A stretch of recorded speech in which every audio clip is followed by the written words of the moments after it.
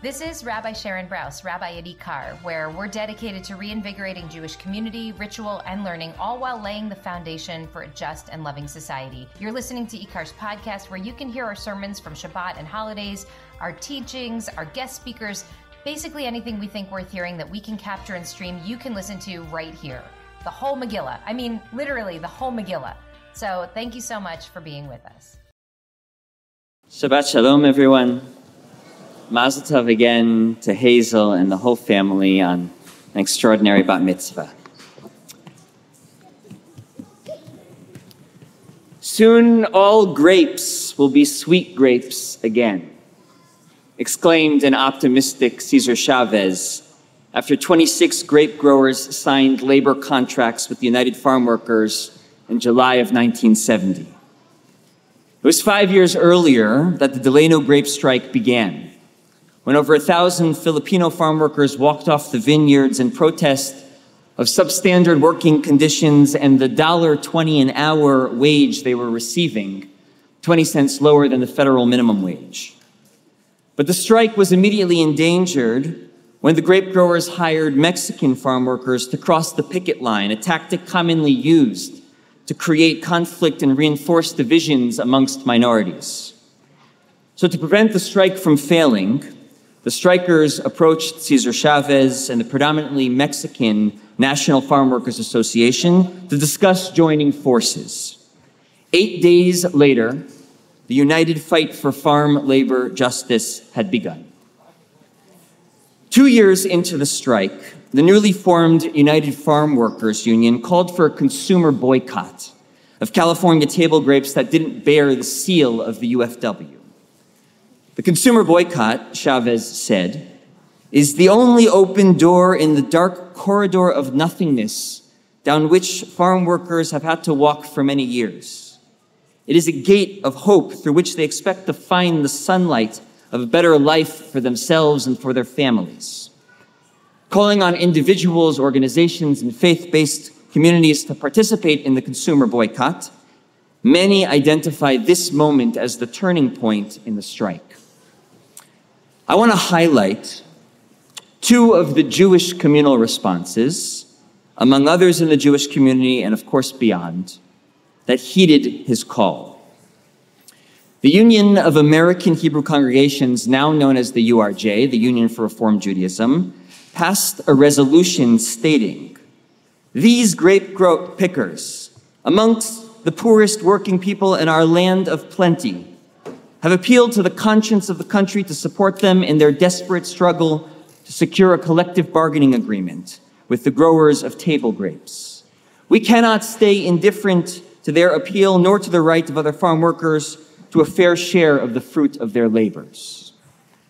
And the Massachusetts Board of Rabbis passed a resolution, quote, urging all congregations to consider California table grapes to be unfit for use in synagogues and in religious Jewish homes because of the biblical and Talmudic injunctions against oshek, the oppression of a hired worker.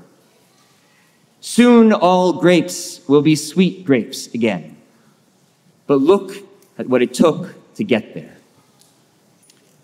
I want to explore today the warning our tradition issues about a society that fails to protect the dignity of labor and laborers. The central command addressed to the employer is found in this week's parsha. It's known as oshek, which you just heard cited as a motivating value by the Massachusetts Board of Rabbis in their resolution. Lo ta'ashok sachir oni ve'evyon me'achecha me'gercha asher ba'artzacha b'sharecha. Do not oppress the hired laborer who is poor and needy, whether he is one of your people or one of the sojourners in your land within your gates. Give him his wages in the daytime, biyomot titein scharo, and do not let the sun set on him, for he is poor and his life depends on them. Lest he cry out to God about you, for this will be counted as a sin against you. What scenario is the Torah worried about? Right? Imagine an employer who contracts a day laborer to work for him.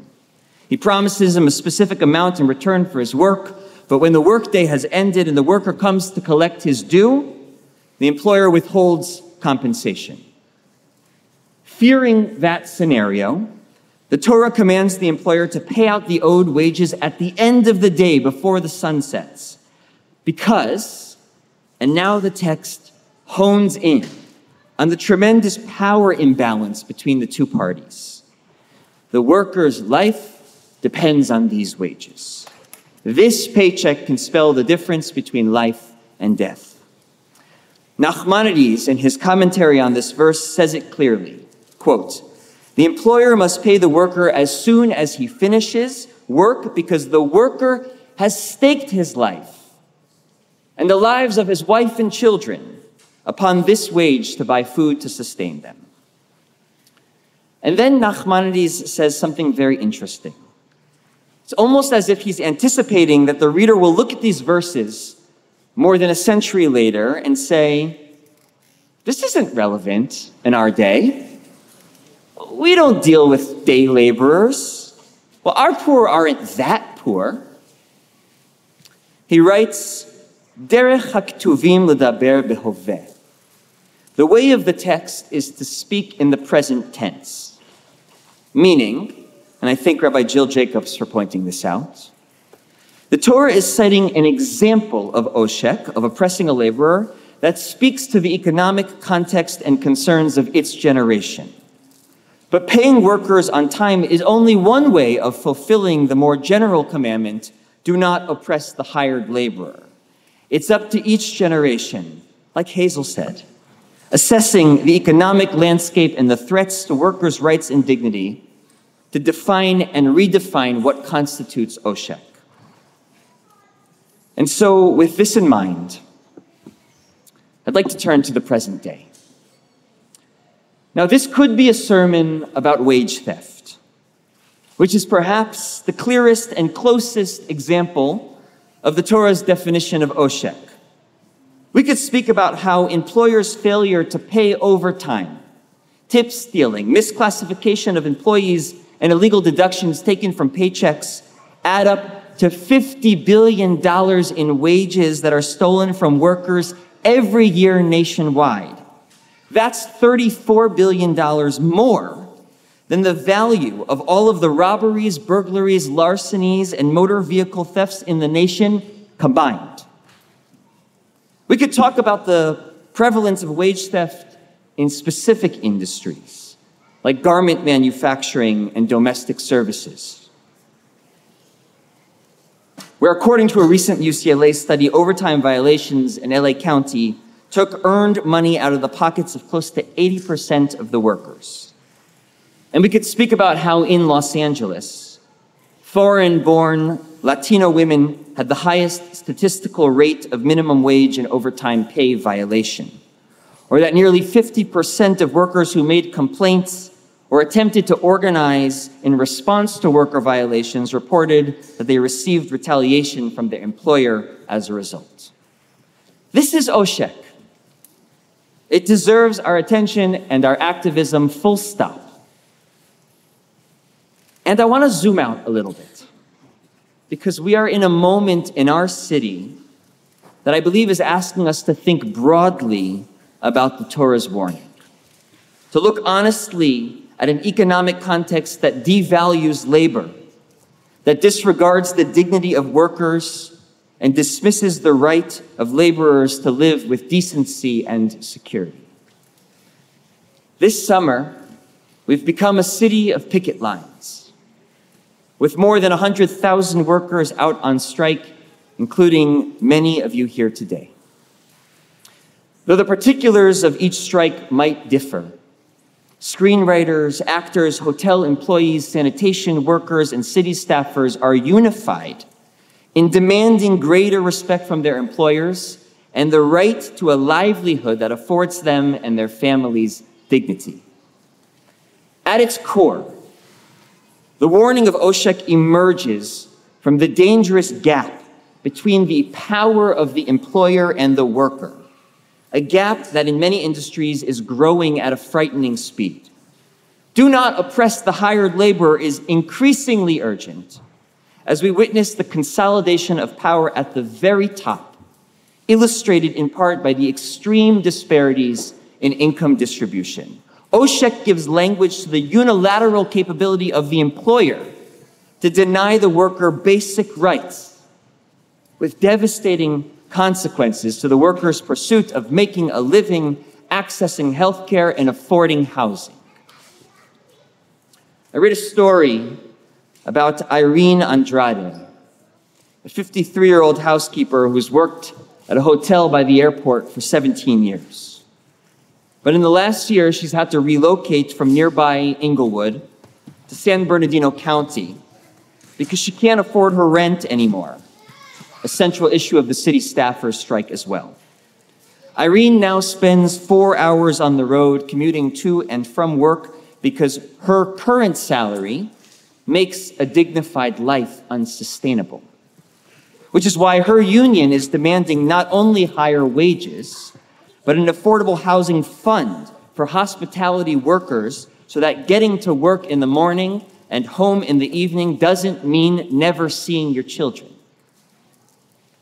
As the film and television industry rapidly shifts, writers are striking for some semblance of security in a landscape that increasingly tells you to do more for less, to take it or leave it for whatever short amount of time they'll pay you, and to accept that the last meaningful paycheck you'll receive has nothing to do with how many times your show is streamed.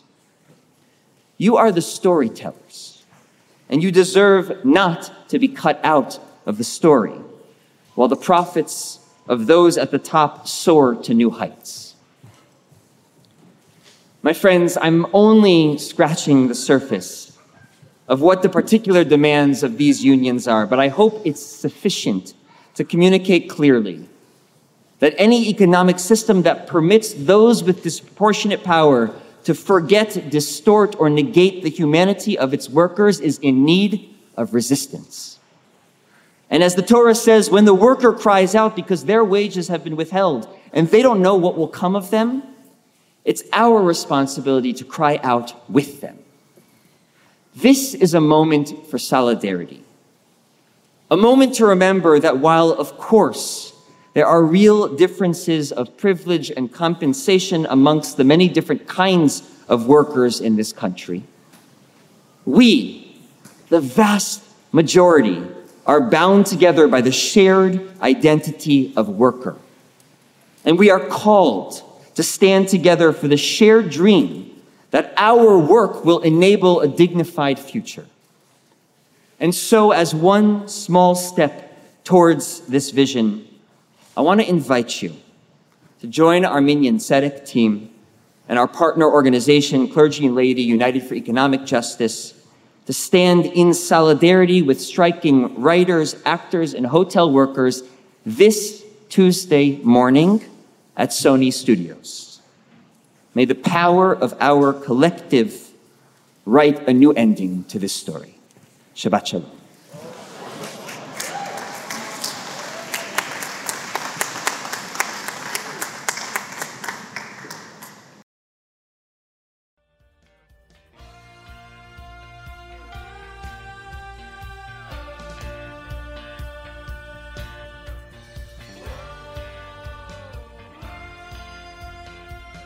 Hi, it's Rabbi Brous again. Thank you so much for listening. Want more content like this? I hope you'll subscribe. And please consider making a contribution to Ikar so we can continue to work toward the fulfillment of our mission, to reanimate Jewish life, to embody moral courage, to nurture the spirit, and to work to decipher what it means to be a human being in the world today.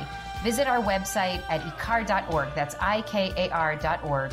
And I hope to see you, maybe even in person, sometime soon.